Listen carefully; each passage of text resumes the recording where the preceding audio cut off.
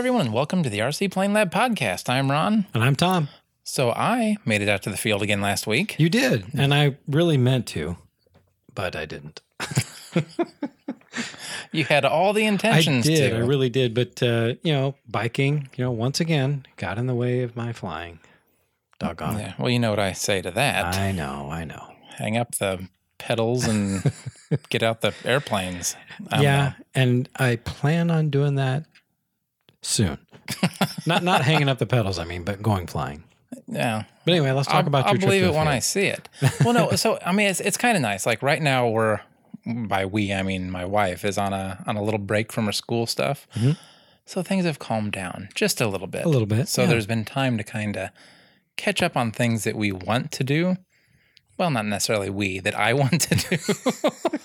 Let's be honest. She's got her own stuff she's working it's on. all That's about fine. you. So.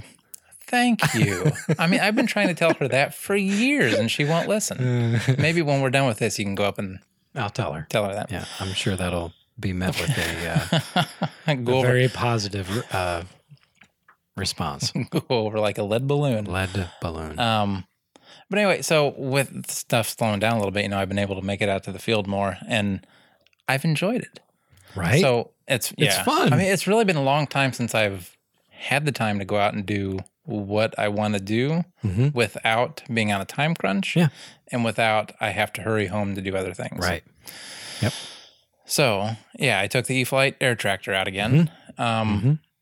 It's so okay. So here's the thing. There's a but coming. It's nice, but. Well, I flew it last weekend. Right. And it was okay. Like it just kind of felt twitchy. It just felt, it wasn't quite as smooth as I would expect. So for our listeners who may not be familiar, the E-Flite air tractor is foam. Yes. And electric. Which the electric part I'm cool with.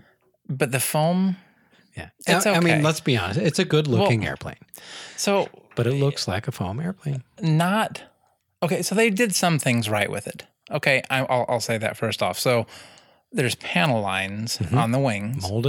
Molded in panel lines. And the cool thing is that first panel line that goes all the way down the wing, that's the CG mark. Handy.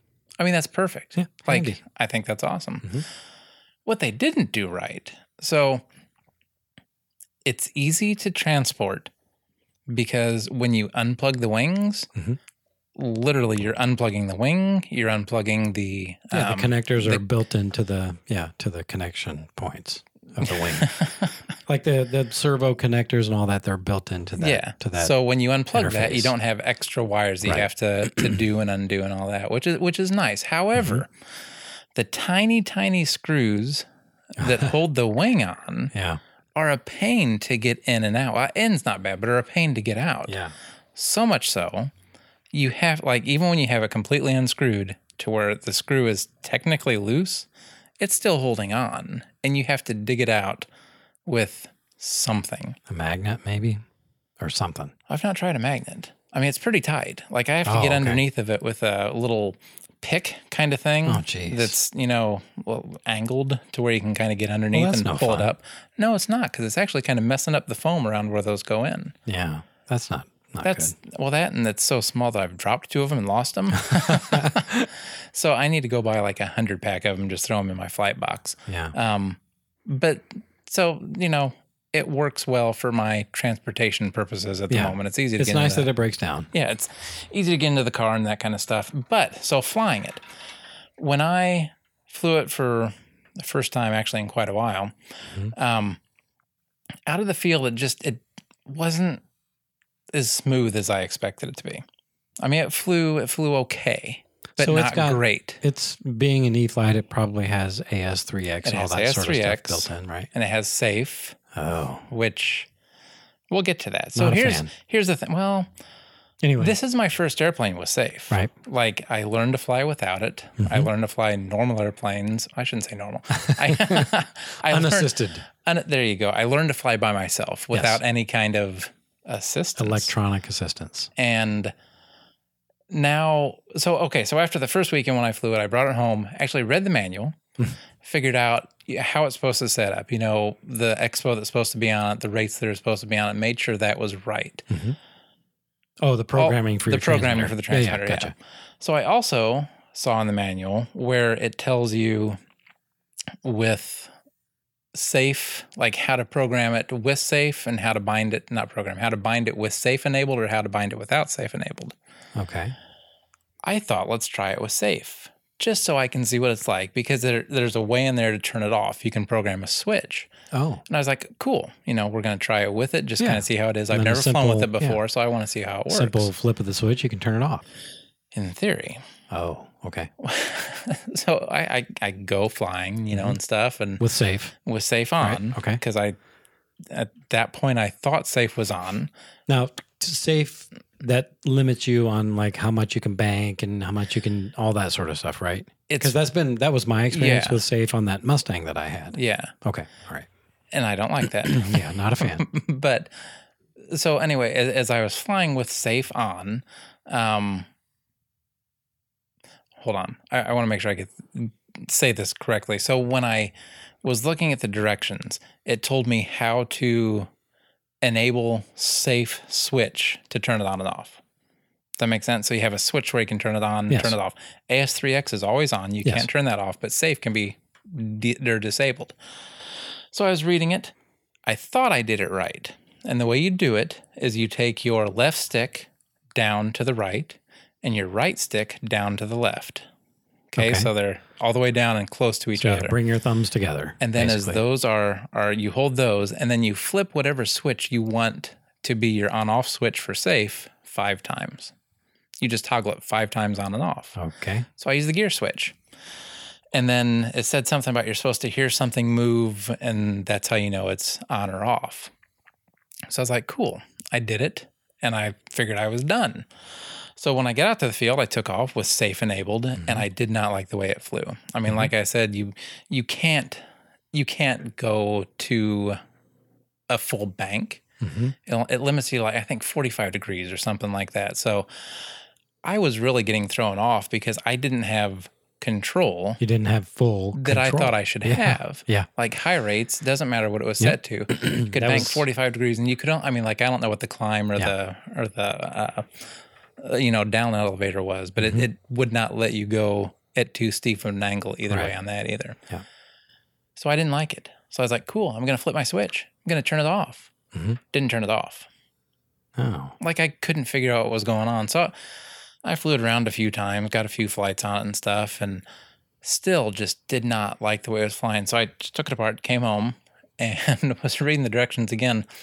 Apparently, when I was doing the little switch thing, if you do that twice, like if you put your thumbs together and down again and flip that switch twice, it disables that switch to where you can't turn safe off. So I must have done it twice, or it was already on. When I see what you're saying. When I tried to program it, I turned it off. However, it worked. Okay. So now I have it set to where I can turn. No, I know. Okay. Because the way you check it is when you have the airplane turned on, you can just literally lift it up. Oh, okay. And then it will move or not move when you're holding a control surface. So I have it set now. So now you think. So now next time I go out, you have full control now. I should be able to fly it like a regular airplane. You can fly it like the crop duster it's meant to be. Yeah. Like I saw out here when I was going home last Saturday. There are so many of them around. I know, they're awesome. I mean, like real full-size crop dusters flying around right now. When we were out of the field, one flew over, just catty-cornered to the field right over us, and it was so low you couldn't hear it coming really until it was too late. And it's like, whoa, Sorry careful, about that. We're here. Yeah, here we are. We're trying to get out of your way, but you didn't give us any warning. Yeah, we didn't give any warning. But that was kind of neat too, though, to see. Yeah. But yeah, so not a big fan of the way it flies. We'll try it again, hopefully this weekend. We've had this discussion before. We have. Safe has its place. It really does. Hold on. Safe, by the way. This is another one of those pet peeves of mine. Okay. Sensor. Hold on. What is it? Sensor-assisted flight envelope. Sensor-assisted flight envelope. Yeah. I know. Yeah, that's Safe. a reach, if you ask me. But it sounds marketing. Good, I guess. It's marketing. Yeah. Sells airplanes, probably. But Maybe. So I feel like, and I will reiterate, we've had this conversation, and I hate to beat a dead horse, but Safe has its place, just like AS3X has its place. I'll just leave it at that. I am not a fan, personally, of Safe or AS3X, to be honest. The AS3X really does a great job at what they designed it to do, and it will make a mediocre pilot like myself look really, really great when it's on. I feel like a great pilot should be a great pilot. Well, if you Do you use know what I'm saying, though? Yeah, if you use it for what it's made for, Safe is a good way to get up in the air. Yes. If you don't know exactly what you're doing. Yeah. With a little bit of a parachute, a proverbial parachute above you to kind of give you less control than you might think you want. Did I say that right? I think, less control. It made sense to me. Yeah. So you can't really get into the problem. Like too much of a trouble. I remember when I first started flying and stuff and graduated to the next step of airplanes, especially since I learned on one without ailerons. Right. When you start using ailerons on a low wing trainer or a mid-wing acrobatic airplane, you don't get any kind of self-correction on that whatsoever. So what you put that at is where it stays.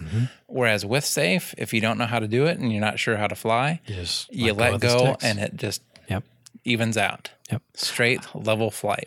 So I get that. Yeah, I do too. And like I said, I'm not gonna poo-poo anybody that likes Safe for what they designed it for. It does a fine job, but me personally, I don't like flying with Safe on. Yeah, and I think most pilots who have graduated beyond needing it feel the same way, I bet. And I think where I got jerky with I don't want to speak for anyone out there, but yeah, no, I get it. But I think where I got jerky though is I expected it to do more when I thought it was off. So I just kept like flicking that switch to see if I could just get it to move the way I wanted to. So that thing was just up and it just wouldn't do what I wanted it to do, which, I don't want to say it's dangerous because I was not in any danger of losing the airplane or flying farther away. It never got out of control, but it just got out of fun. Yeah, I guess. See, my experience with it was with that the Mustang Hangar 9. Yeah, it was a Hangar 9 Mustang.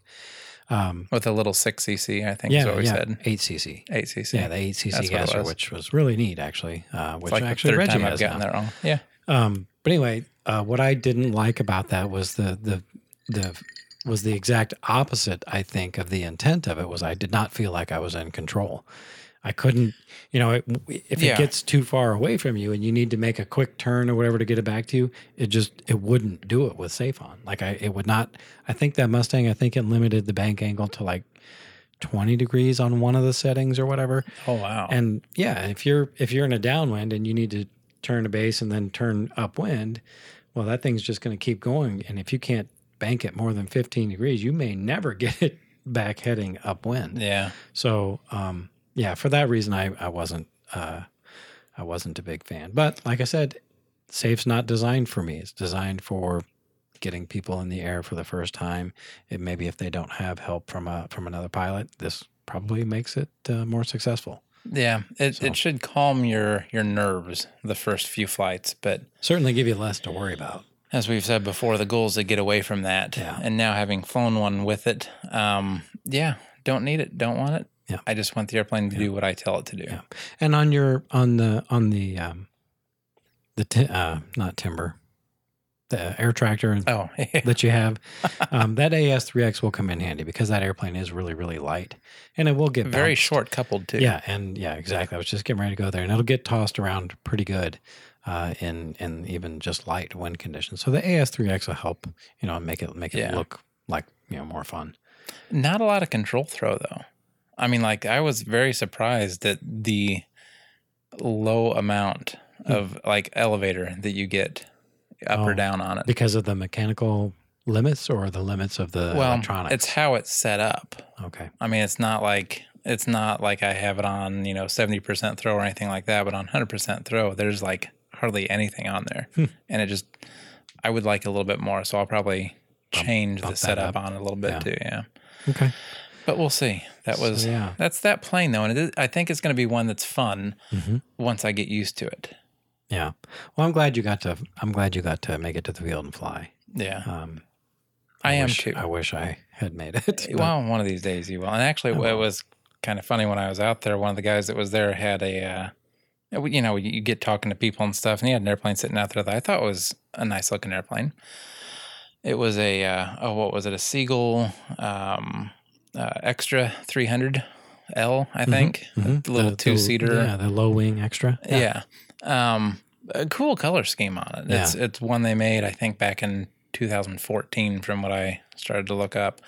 But anyway, he was talking about how it flies great, all this kind of stuff. And then he's like, I really need to get rid of some of these airplanes. So I ended up buying it from him.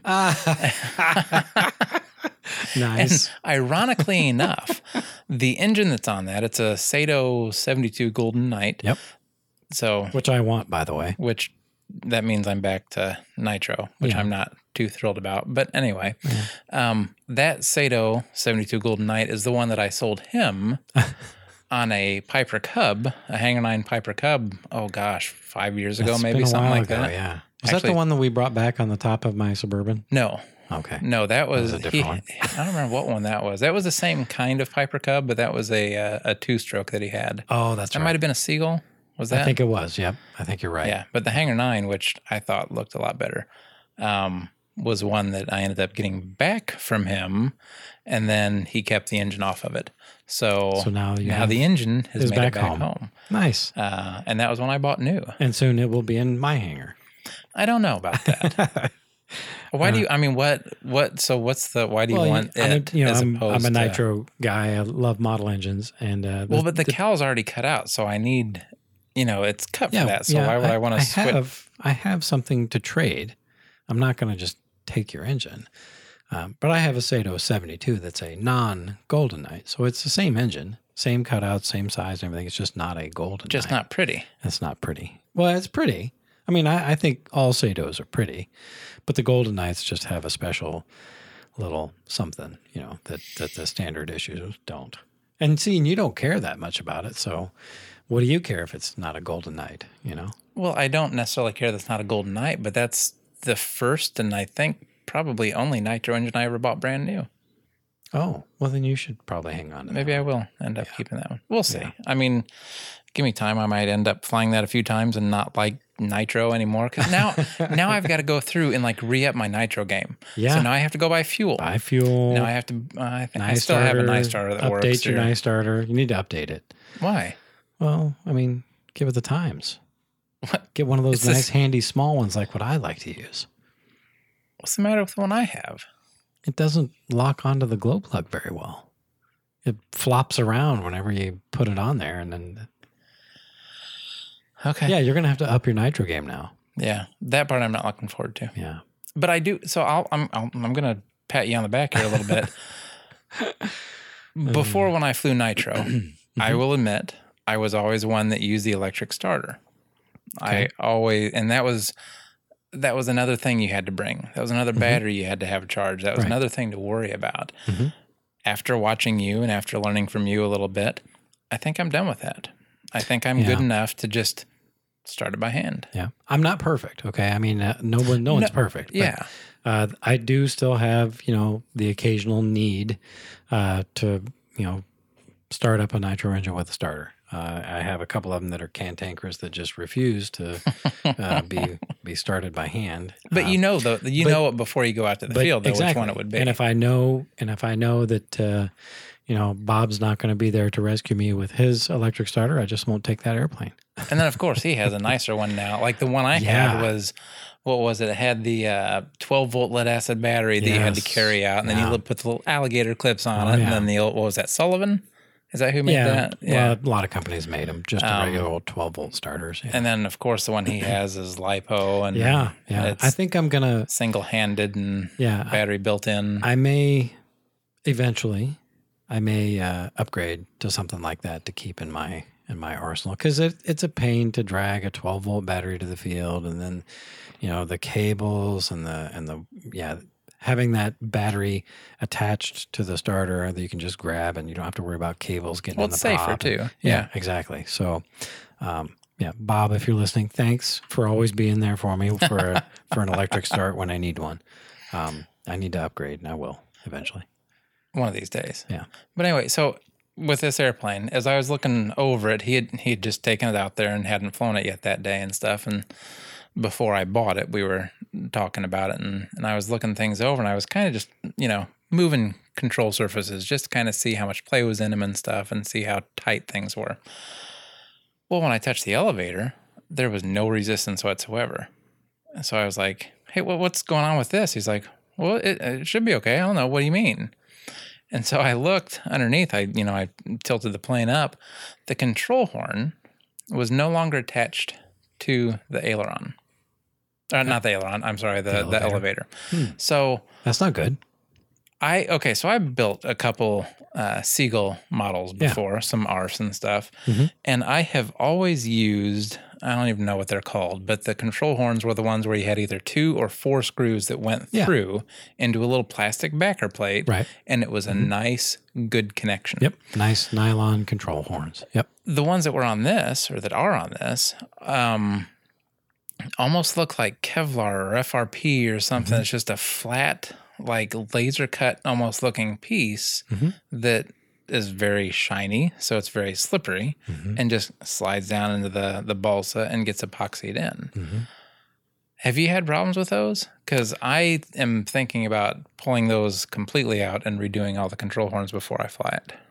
That actually, seeing as how there's one failure, I don't think that's a bad plan. I'm familiar with the control horns you're talking about. And they're basically a flat piece of FRP, fiberglass reinforced plastic. Some folks call it G10. I've heard some people call it Kydex incorrectly because it's not Kydex. But anyway, no, it is not. Actually. It is exactly as you said. It's a flat piece that's either milled or CNC cut or laser cut or whatever out of a flat sheet of this G10 material, and then it gets glued into a slot. That is built into the control surface designed to accept that. Me personally, I've got a fair amount of experience with those types of control horns, and I've never had a failure because there are things you should do when you install those, and it's always covered in the instructions on how to. Well, I shouldn't say always, because as we all know, some of the instructions that come with these ARFs. Leave a little to be desired. Yeah. They're a somebody's best interpretation of our language into theirs, or vice versa. So sometimes details get missed. So basically, how you should install these things, they get epoxied in place, right? Mm-hmm. So don't CA them. Don't my favorite glue, the yellow glue, don't use that on these things. They need to be epoxied. And they need to not be shiny, at least where the glue is going to go. They can be shiny on the outside. That's fine. In fact, you probably want it shiny because it looks nice. But I don't know. These are kind of ugly. They're like a yellowish. I don't like them. Okay. But anyway, the gluing surface needs to be dull. Like it needs to be rough. Give that epoxy something to grab onto. And most importantly, there needs to be holes drilled through it. There was no holes drilled through this one. And that more than likely is the reason for the failure. Okay, so the hole, when you insert this thing into the slot with epoxy, when that epoxy cures, that epoxy, it's gonna kind of flow, if you want to think of it that way, into all the little nooks and crannies. And if you have a hole drilled through there, that epoxy is gonna bond from one side of that control surface on the balsa through that hole, creating kind of a column, if you will, almost like a pin. Like kind of what you were talking about when you were doing the hinges. Like how those epoxied in hinges have the holes in them. Have the holes in them. Okay. Yeah, exactly. It gives that epoxy some place to go to create a good bond and create almost like a pin, because it's going to bond, all the way through there. Mm-hmm. And that'll help prevent that from pulling out as you saw. Well, so that makes sense then, because after I got home, I was looking online and I did find some of those, like that style of control horn, but all the ones I was seeing that had like serrated edges and then had holes in it. Yeah. Which that would make more sense to me then. Yep. It would be more of a place to grab. Exactly. This one though, completely straight. Yeah, it's a square cut. And smooth. And there's like sanded. Well, and there's no I mean, there's no like stopper, so you don't go too deep. Right. I mean, it was just weird. Like I actually like those types of control horns because they're clean. And by I mean the installation is clean. Like whenever you look at the control surface, all you see is the horn, poking out. There's no bolts. There's no flat plastic pieces. I like the way they look. I really do. And actually, I like on airplanes that are built properly to accept them. This one was not. By the way. I like how they fit, and that interface between the horn and the control surface is usually very, very solid. But in this particular case, it had not been sanded, so you did not have that rough finish, that rough texture for the glue to grab onto, and then no holes. That's a big no-no. Well, and that should have been done at the factory, though. I mean, you shouldn't have to do that on your own before. I agree. Or before you install it. 100%. But for those that don't know, like me, it's a good little tip to pick up on. Yeah, because I just would have done what it said. And FRP control horns, make sure they, at a minimum, they have holes in them, and the serrated edges are nice also. And make sure that gluing surface is a rough texture. You don't want shiny. Shiny is bad. So, okay. So then would it be worth trying to pull the other ones out or just cutting them off? And then do you think using like nylon ones? If you can pull them out without damaging the control surface itself, I think it would be worth pulling them out and prepping them properly and then gluing them back in. Okay. But if that, if you get all of them but one, and the one is really, really stuck in there and you can't pull it out, you're kind of committed at that point. So I think I would, at that point, if you can't pull it out without damaging something, just cut it off and go nylon on the rest of the, on the whole airplane. That's what I would do. Okay. That's probably what I will end up doing then. I hope not. I mean, hopefully they all in this case, hopefully they all pull out really easy and you can prep them properly and glue them back in with the holes and all that, and then you'll be on your way. But knowing my luck, I don't think that's going to happen. Knowing your luck. So I'm going to have to go get some other control horns and cut them off and do it that way. Which, I mean, it is what it is. Yeah. It's fine. But if you cut them off flush with the surface and then take a really sharp X-Acto down the side of that control horn and break the glue joint, I bet you can get them all out. Okay. Honestly, well, I'll try it. And maybe. If they don't pull out, then cut them off kind of flush, whatever, and then slip a blade in there in that joint. I bet you'll be able to pop them out. That'll be enough to kind of. I think so. Pop it loose. I think so. We'll see. But I'm excited to go fly that one whenever I have a chance. But like I said, it's a good looking airplane. I got to go get more fuel and all that fun stuff first. Yeah, you got to get your nitro game back up to speed. Which, it's a nice looking airplane. We'll leave it at that. But whoever put it together was a huge fan of way too much epoxy. Oh, okay. Yeah. I mean, except on the control surfaces. Or the control horns. Well, there might be enough on it, just not done correctly. Who knows? Yeah. But like on the back where the tail's held on and stuff, there's just like pools and puddles of epoxy that just. And I mean, it's no judgment here. Okay. Yeah. I'm not judging, but epoxy. Except you are. If you use 30-minute epoxy and you plan, go through the steps of mounting whatever it is you're mounting, and plan ahead. 30-minute epoxy, 99 times out of 100 will give you enough time to position the part where you need it, even tape it in place to hold it in place or weight it or whatever, and still give you enough time to, with a paper towel and some alcohol, wipe off the excess. To clean it up, yeah. Usually. I mean, 99 times out of 100, you'll have plenty of time to do all that. If I had to guess, this is probably 5-minute epoxy and just done quickly. I'm going to hold it here while it's done and then go that way. If I go to the next thing. Like I said, I'm not sure who put that one together, but when I was younger, college days and that, I was not. They had epoxy back then? Shut up. I was not a patient man. So I built my fair share of airplanes that probably looked just like that. Speaking of patience, to move on a little bit, my balsa order, the one you got an update. Ago. So I emailed, I texted on July 6th and asked for an update, and I have been ghosted. So today, the day we're recording is the 20th. Today is 7/20. Yeah. So 2 days or 2 weeks ago to the day. Yeah, 14 days ago. Yeah. No response, That's nothing. Unfortunate. So I don't know what to do because I'm kind of at a point. I need balsa. Have you called? I've not called. I don't even know if there's an actual number. Well, you know there's a number on the other side. Well, that's true. So I'm going to have to figure something out because this is getting to be ridiculous. Yeah. I mean, really, it's been months. Yeah, that's unfortunate. Yeah. So that's my update on balsa. Not much of an update. I wish I could say no news is good news, but in this case, no news is not good news. No news. In this case, no news is no news. Yeah. Which isn't, yeah. Well, I mean, yeah. I don't want to say too much because I have yet to place an order. You really need to place your order. Well, we need to, yeah, I know. You know what you need. I mean, you know the basics of it. So I just need to sit down and do it. Yeah, I mean, it could be done tomorrow night. Probably. And then you could have everything ordered and you could have it by, I don't know, July of next year. You're thinking that's going to be quick. Well, that's true. Yeah. I mean, yeah, time will tell, whatever. But I'm sorry. I'm sorry that has happened. That's nothing. I mean, I know it's not my fault or whatever, but that's unfortunate. I need wood.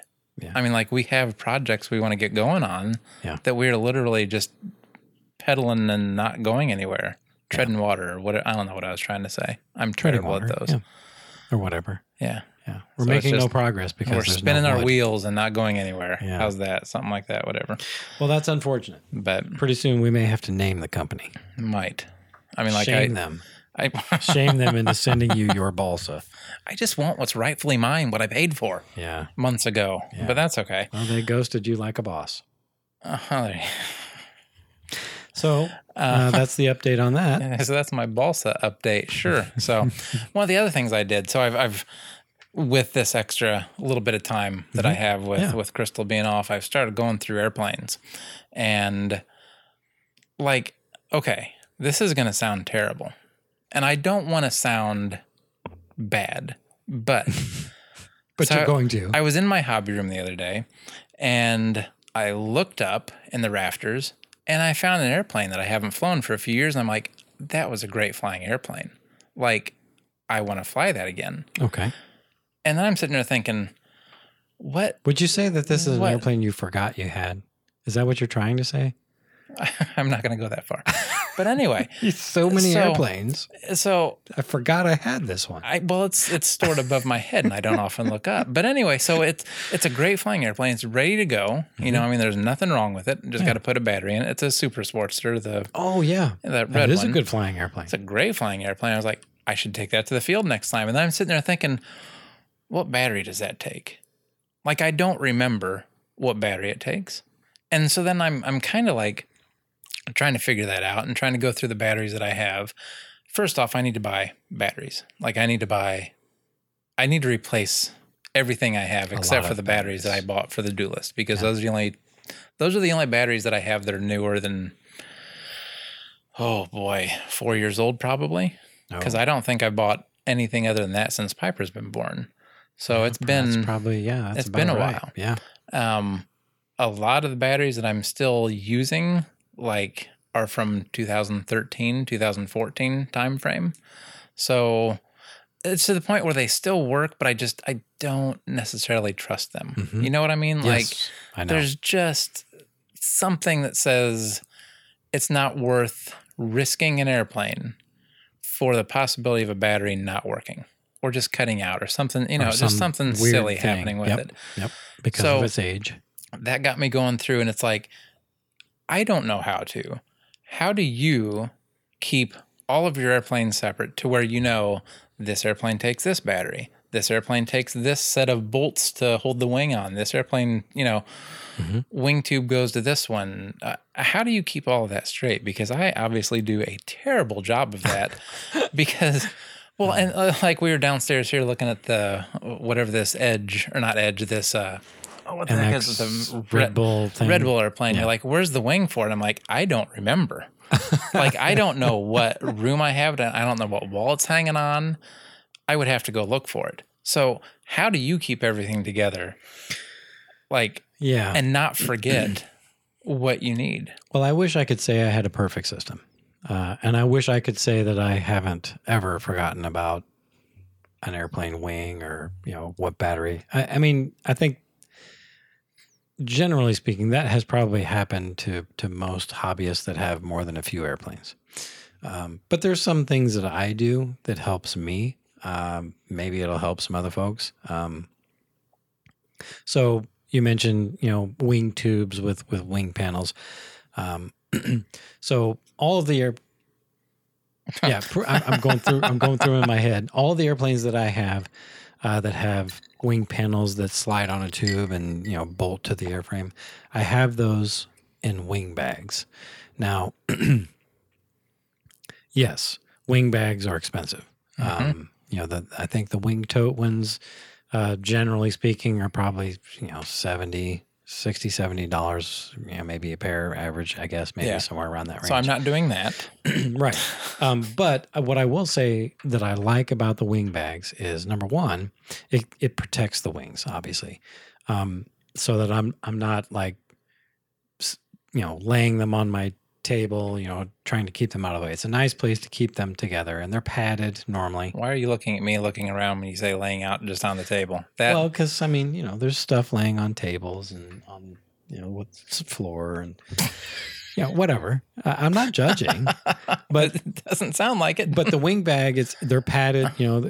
One panel slides in, and then the other panel slides in, next to it, and there's usually a divider between them so they don't gouge each other with the control horns or whatever.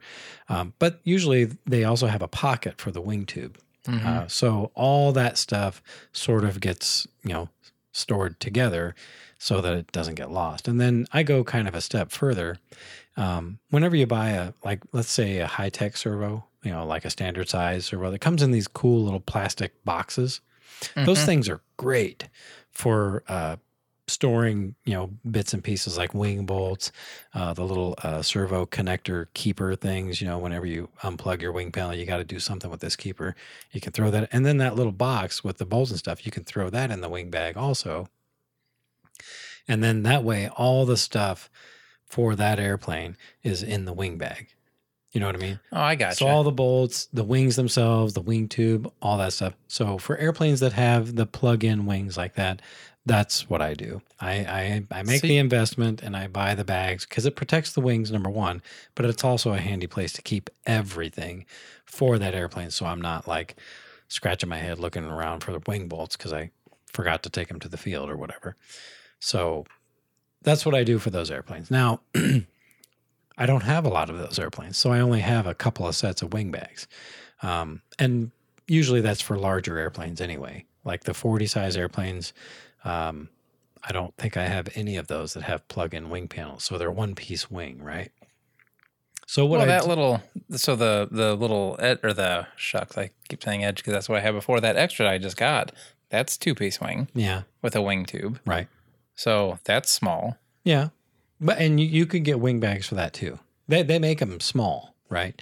But if you don't want to make the investment, then you'll have to find another way. But I like the wing bags because it's a place to keep that wing tube, So, but if if you don't want to do that, you can slide the wing panels on the tube when it's not on the airplane, and then thread the wing bolts into the nuts that are usually embedded into the root rib, and then you can use some rubber bands to sort of hold them together, and then you could set that on your wing rack shelf or whatever shelf. Yeah. That's one way to do it too. But then you still have this wing, not protected. Well, most of mine are not protected, but I mean they're stored on a wall. By far, the majority of mine are not protected because the majority of my airplanes are one-piece wings that I don't invest in the super huge wing bags to put them in. So on airplanes like that, I use those. Once again, I use those little plastic servo cases, that the servos are sold in. Which, if you don't buy servos like that, I've seen those at the dollar store too. Yeah, to where you can get them for like $1 for it's just a small. Yeah.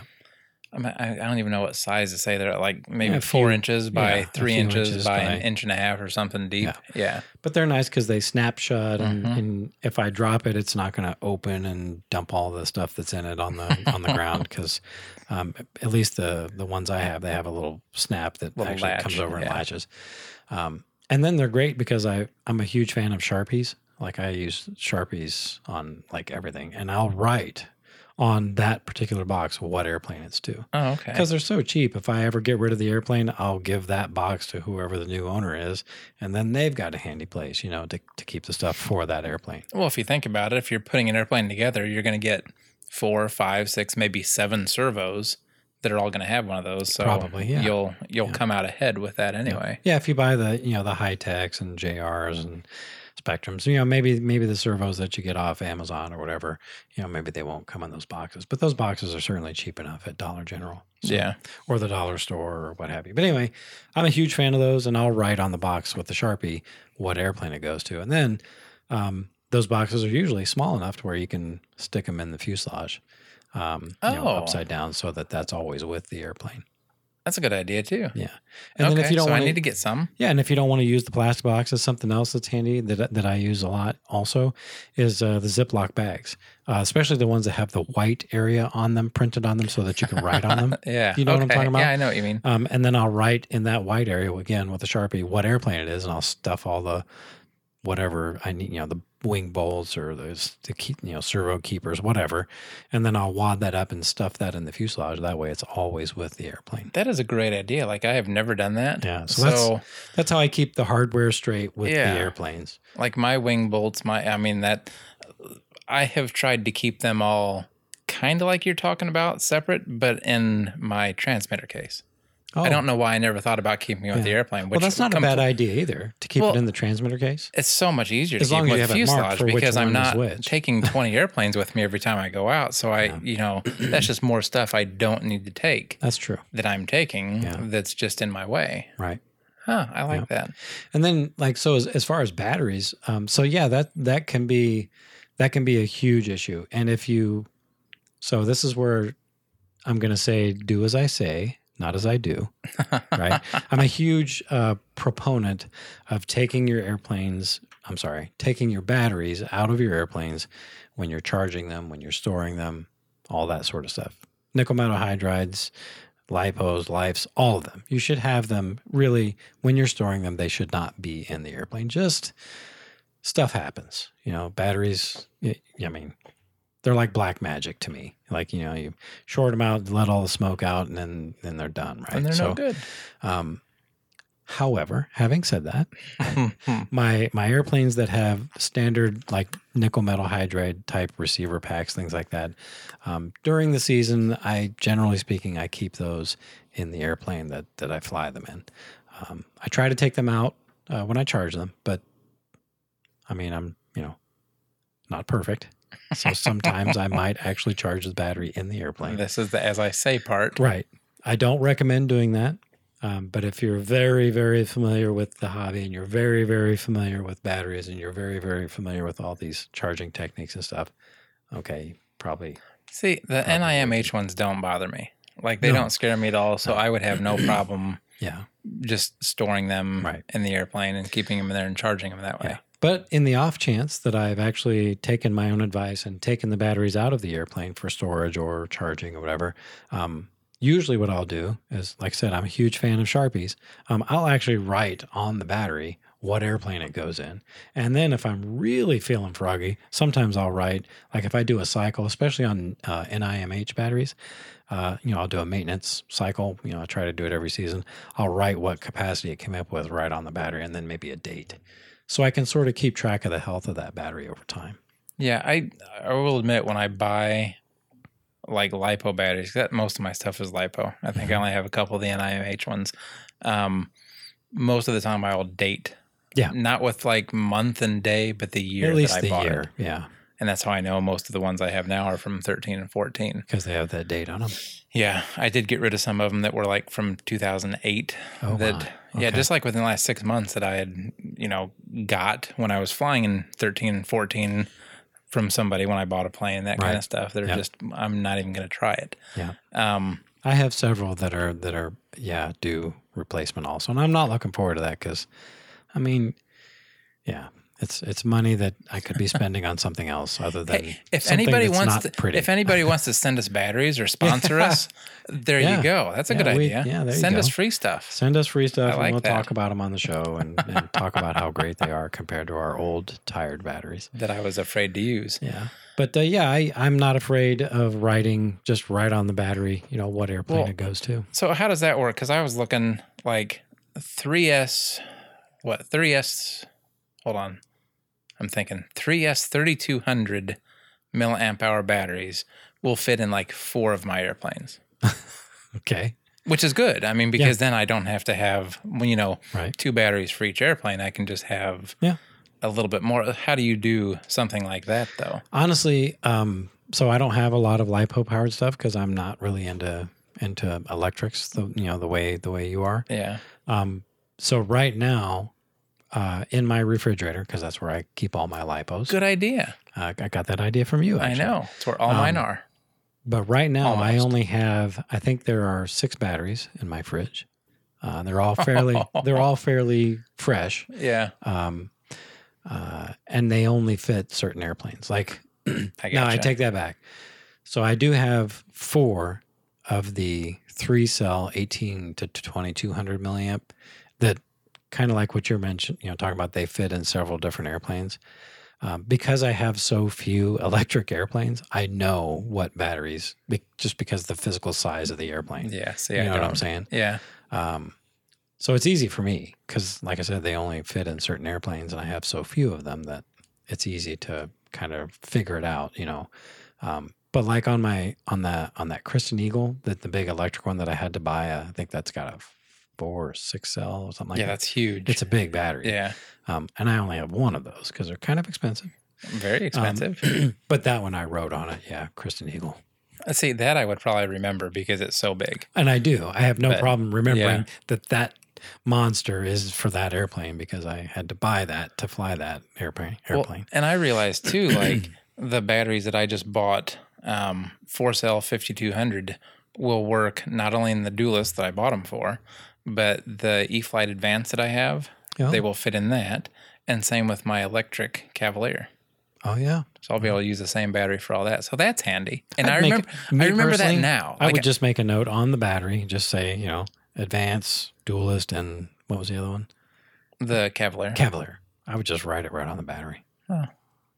There's plenty of room, especially on a battery that big, with a Sharpie. But that's I like the P-Touch labels thing, though. I think it looks nicer. It does. I don't do a lot with Sharpies. I'm not going to disagree. But like me personally, when the battery's in the airplane, who's going to see it except me? True. So I don't care what it looks like. No, I guess you're right. But see, like, those are some of the things I do to keep things with where they go. Like, I'll tell you how my mind works because I like to make things way more difficult. Like before I talked to you about this, because we haven't gone over this stuff before this. In my mind, and what I actually started to do was a separate spreadsheet for each airplane with, get ready, like a packing list, a picture of the airplane. So I know what it was because when I forget what these dang things are called, I can just be like, oh, that's that one because I'm terrible with names. So a picture of the airplane and then the size battery it takes. What I need tool-wise to put it together. Oh, yeah. What I need, like wing bolts, wing tube, all that kind of stuff. And whatever other accessories I would need. Not only that, but I took it so far on a couple of the ones that I did already. Like one of them was a nitro. I don't even remember what it was. It was a nitro something or another. Or no, it was for the Telemaster when that was still nitro before we changed it to gas. I started doing this for that one. I have it listed on what all we need for that. And like night before, charge this battery, charge that battery, charge the glow starter, and get that all packed up for the next day. And what fuel it takes and all that kind of stuff. So that's how I completely complicate things. So what do you do then? You print that out and you keep that on the next to your fly box or something? In theory, yeah. I would have like a book, like a bound book of all the airplanes with everything that would go in my flight box. But I see that that's overkill and stupid, so I probably won't finish that. I don't think that's stupid. I think there's ways to streamline that. Yeah. But yeah, I don't think that's dumb at all, especially for somebody who might have like a lot of airplanes, like a lot of people we know have like a lot of airplanes. Yeah. Something like that would be really, really handy for them, I think. But I don't have that many airplanes, so it's not hard for me to keep track. I don't have that many either, but I'm so bad at remembering what things are called. Like, I can know what the plane is, but I can't name it. Yeah. That's why it's so hard when people ask, what kind of airplanes do you have? I don't know. I don't know what they are. I mean, I don't they're know. flyable ones, but... Yeah, I turn it on, and I turn my transmitter on, and the other order, not in that order. And then I move the sticks, and it goes flying. I don't know. That's the point. Called. That's the hope. But, yeah, I mean, like, remembering who makes it and all that. Like, you and your engines, I don't know how you remember all that stuff. I never can. Well, it's something I like, I like it too, but I can't remember it. But it's my hobby, right? Well, it's my hobby too, but I can't remember it. I guess that maybe I'm an enthusiast. Maybe that's the difference, because you're an enthusiast about certain things. Like sometimes you go and you talk about the stuff like Tesla's doing and stuff, and it's just way over my head. Like sometimes the stuff you talk about, it's like, that's neat, but I'm not going to remember any of this. But to you, you can like remember it in like excruciating detail, right? Just the same as I can do with the nitro. I think it's just, I guess. I think it's just really what you're really, really into. Okay. And I mean, yes, you're into that. airplanes, but you're not like really, into them. Like I'm really into nitro engines. Yeah. Nitro isn't my But bag, you see what I'm saying? Yeah, I understand. So, like, I was so proud of myself for remembering it was a Sato 72. However, after saying that, I don't actually know if that's true. It looks like a 72. You sure it's not an 82? No, I'm not sure. But I mean, looking at it, of course, now we can only see, the covers poking out of the... Yeah. But size-wise, it could be. I don't remember you ever owning an 82, though. I thought that's what was on that Cub, and that's the same engine. Like, that's the only... Is it a 72? Okay. Who knows? Maybe it is an 82. I don't know. I don't know. Physically, they're pretty close, though, in size, the 82 and the 72. So I'm no longer proud of myself because I guess I don't know what it is. Well, I'm not proud of myself either because I don't know what it is either. And you're the one that wants it now. And I am the one that wants it. I want it just because it's a Golden Knight. Even if I already have one, I still want that one, but that's okay. Yeah, whatever. If it was your first brand new nitro engine, I feel like you should probably keep it. I probably ought to. So it's mine now. Just for sentiment. It's good to have it home. So, yeah. So that's how I keep organized. I use those. I use Ziploc bags with the Sharpie marking on it, and I use those servo cases, those little plastic boxes, and wing bags. A step ahead of me. But I did with use a little Sharpie because when I brought that airplane home, that Seagull one home. Obviously, it had to come apart to fit in the car. Mm-hmm. And as I unloaded it, I was like, I'm not going to remember what this tube goes to. So I did. I had a Sharpie out. I know I say I don't do it often, but I had a Sharpie out and I wrote on there, Seagull Extra 300L. Nice. Or whatever it was. And now you'll never forget. With my luck, I'll rub it off when I put the wing on off so many times, and I will have no freaking idea. See, if you had a wing bag, in the long run, you could just stick it in with the panels. You should buy me some then. But then I got to find a place to store them. Although that might not be as bad because you can just do a single hook, right? Yes. I was just getting ready to say wing bags are actually quite easy to store. And because they are smaller than the overall size of the wing when it's put together, they don't actually take up a lot of room, especially if you hang them. Like you're talking about on a hook, you can stack several of them on a long hook. Maybe it's worth looking into. I don't know. I really like them. But, and you don't have to buy Wing Toad. I mean, there's other brands out there, I think. Yeah. So. We'll see. Yeah. And you do have a wing bag. Oh, I know I do. Yeah. Look how much room that takes up. Well, yeah. Well, it's a 42% yak. I mean, it's going to take up some room. 5.5 foot wing bag. Yeah, but imagine if that was hanging on, an out of the way wall somewhere, like in your shop, up against the wall, whatever, out of harm's way. You wouldn't be tripping over it. Like we are now. That's okay. All right. So anyway, last thing. Let's talk about as we go on. Yeah, you You made an oopsie. Oh God. You want to tell a story? Or you want me to? Well, now hold on. I'm going to absolve you of a little bit of this, and we'll get into why. Okay. Bad design. Yeah. So you have a Sato. Oh, hold on. I'm trying. FA90 3-cylinder. Is that right? Yeah. Oh my God. No. Really, you were so close. Not an FA. It is 3 FAs technically, but it is a Sato R90 3-cylinder radial. Oh, F or R for radial. Mm-hmm. Yeah. So you have... It's a Glow. It's not the big 90cc or whatever it is. This is the 0.90. This is the tiny one. So it's basically 3 30s. 3 Sato FA 30s in a radial. Okay. Yeah. So that makes sense then because they just add it all together. But anyway, you wanted to make a run video of that, or we wanted to make a run video of that to put on YouTube. If I could preface this, please. if when we do the tool of the week, that little sound bite of an engine running, that you dubbed in, I think that is actually a sound bite that we took of this engine running to put into that. I think I took that out towards just the jingle. Okay, then never mind. If you go back to when we first started Tool of the Week, which we need to bring that back again. Yeah. I completely forgot about it. Yeah, we'll think about one for the next one maybe. Bad like that. But anyway, so yes, that's that one running if you ever heard it. Yeah. But you wanted to make a run video for YouTuber. We did, whatever. Yep. And I haven't ran that engine in a little while, so I thought, hey, this engine, it sounds really cool when it's running, and I thought, oh, this will be super easy because we just ran it, Yeah, a quick thing, ran it a year ago, whatever it was. This shouldn't take long. Yeah. You were not having a good day. Well, I tell you, it all started 2 weeks ago. If you remember, we were going to do this engine run video a couple weeks ago. 3 weeks ago, maybe even now. Oh, yeah. And so I brought everything out here to do it. And for whatever reason, we didn't end up doing it. So I took all that stuff home. And then, so it was in the back of my car. So I had the engine, all the stuff to run it, the fuel, my starter, my box, all that stuff, my flight box, the LiPo battery that I was using on the onboard Glow system that we're going to talk in depth about. Had all that stuff, in a bag in the back of the car.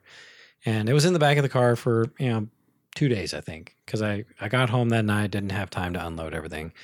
So we were getting ready to use, my son was going to borrow the car to help somebody move. So I was like, okay, well, let me get my stuff out of there. So I got all the stuff out of there and I put it in my garage.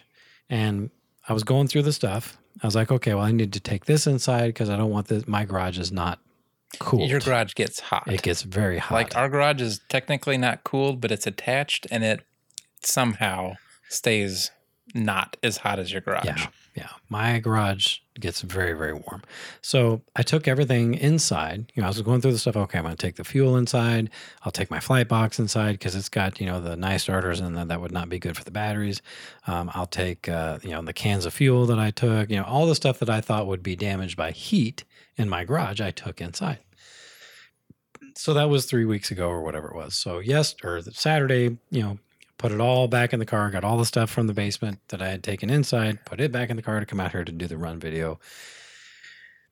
And one of the first things I noticed when I was setting everything up, it was going great. You had the cool Craftsman Workmate that I could mount my stand in. That was perfect. The engine mounted to the stand just like it always does, no problem. Hooked up the throttle, perfect. Was fiddling around, making sure that all my connections were still tied on the onboard Glow or the remote Glow system for this 3-cylinder radial. Made sure all that was hooked up and tight.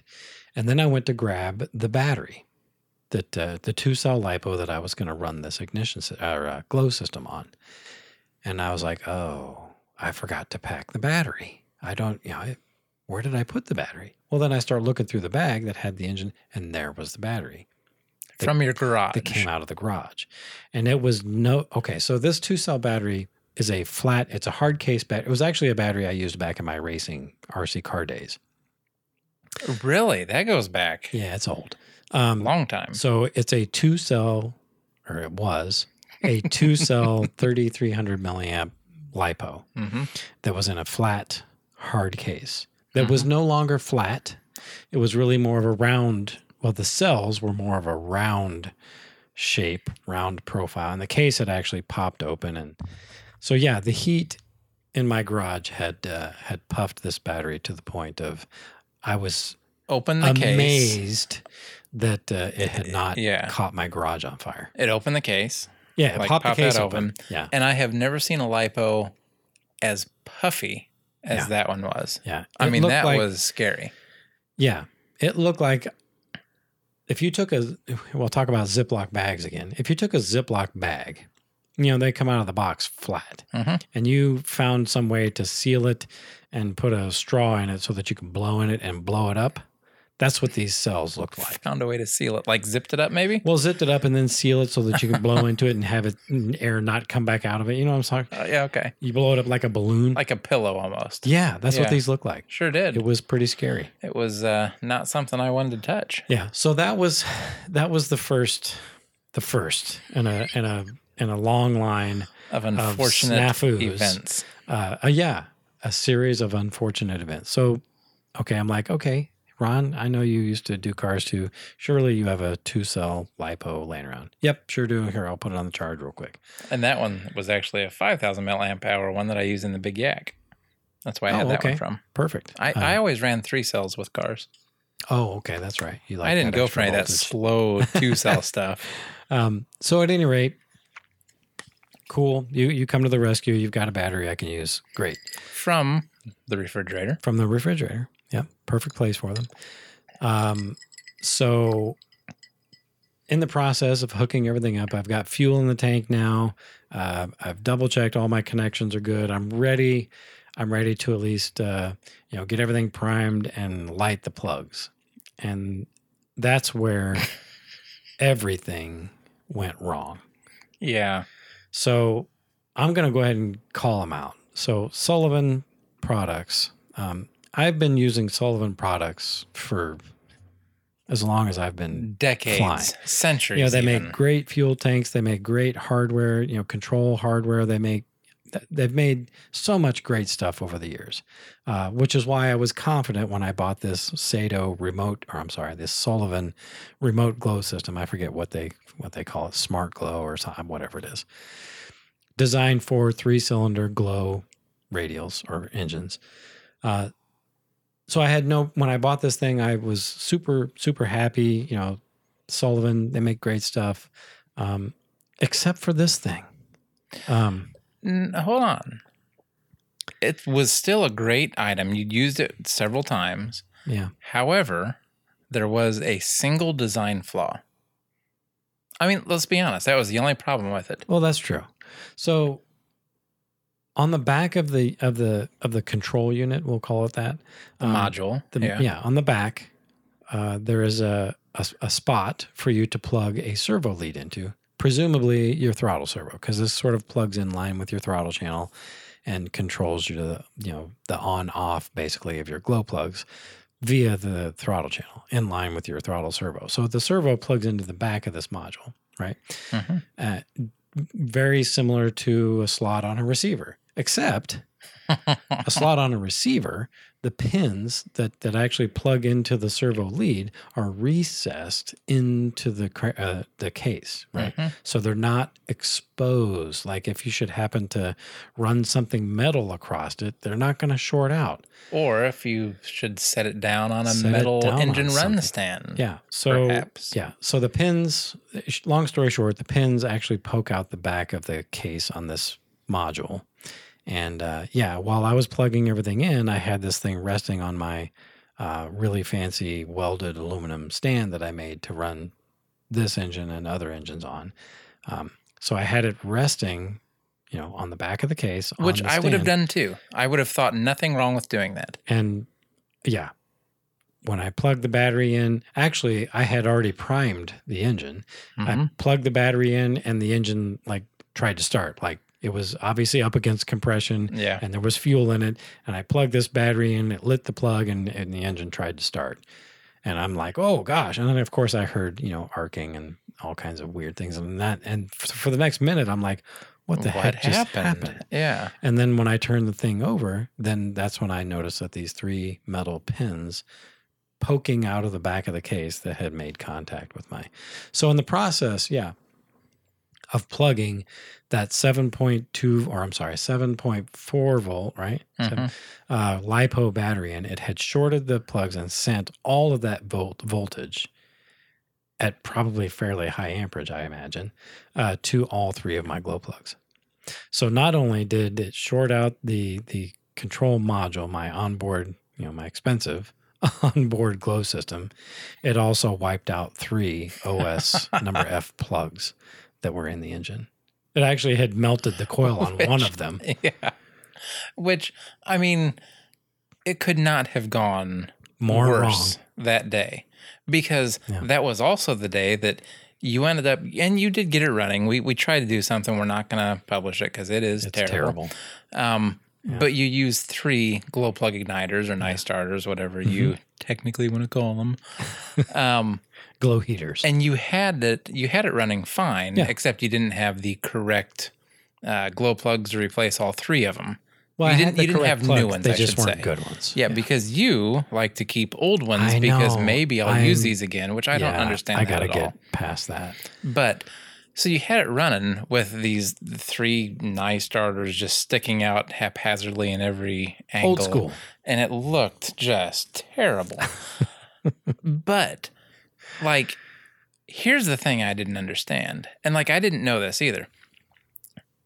With glow plugs, you have to get I know you have to use the igniter to get it started. But for some reason, I just thought the RPM, whatever, would be enough to make enough heat in order to light that glow plug, since they say, when you take the igniter off, it keeps it lit. I didn't realize you had to actually start it over, every time. So I was surprised by how you would have one cylinder burn out or brown out or whatever you call it, stop firing. And then as soon as you touched it with that igniter, it would just light back up and your RPMs would jump way Several up again. hundred. Yeah. So that floored me. I didn't realize that was a thing. So the onboard glow igniters for something like that seemed like it would be a very good idea. Yeah. And that's why I bought it, because it was a good idea. And it ran for 6 minutes. And all the years you've had that thing, you've probably got...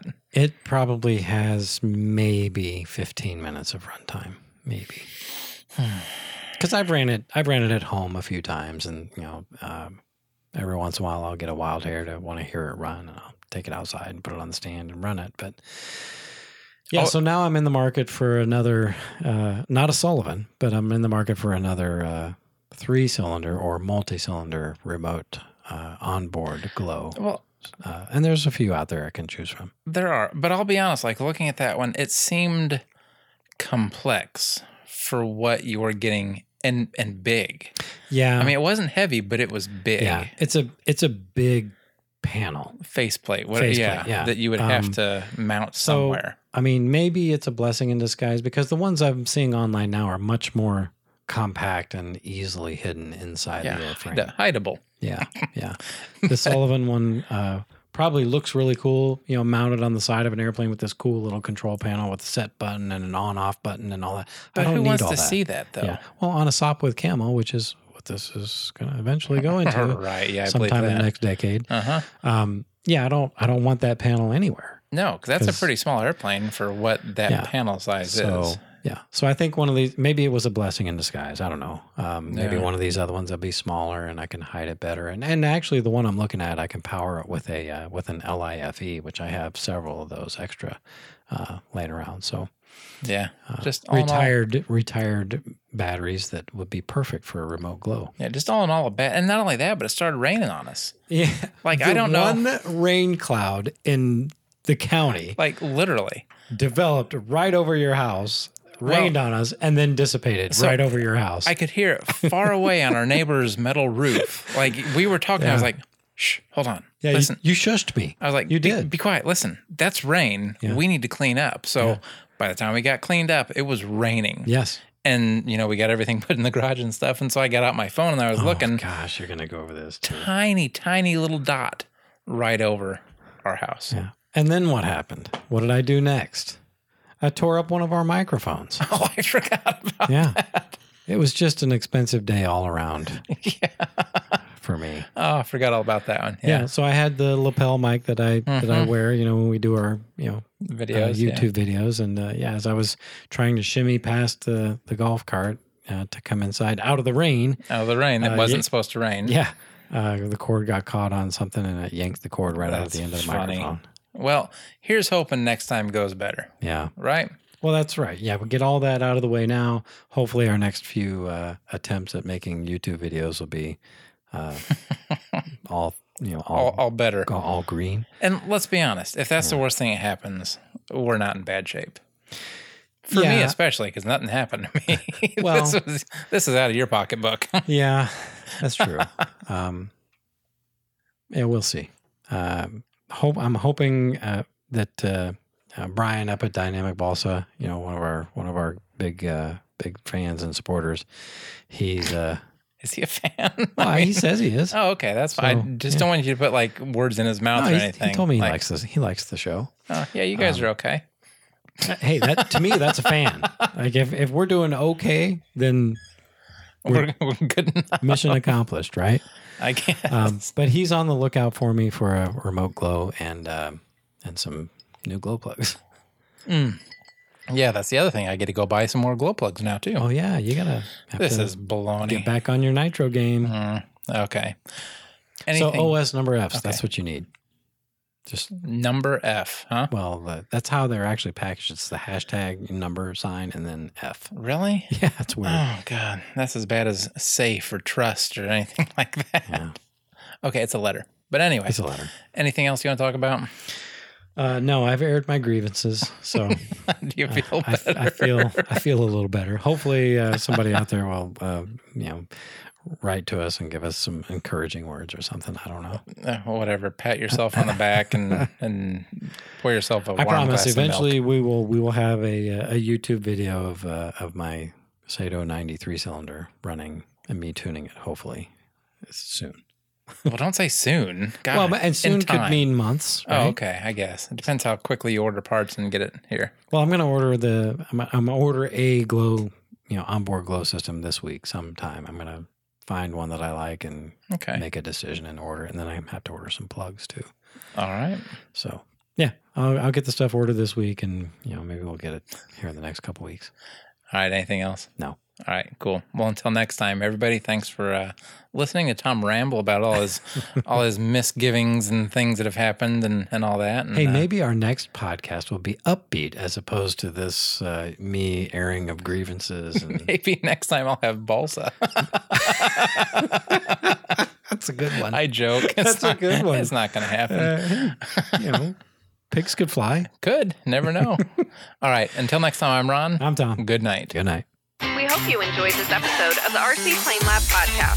For topic suggestions, to ask questions, or to give any feedback, connect with us at rcplanelab.com or email us direct at either ron@rcplanelab.com or tom@rcplanelab.com. You can also text us or leave us a voicemail at 818-351-9846. Please subscribe, rate, and review us on your favorite podcast app. Until next time, may your landings be gentle.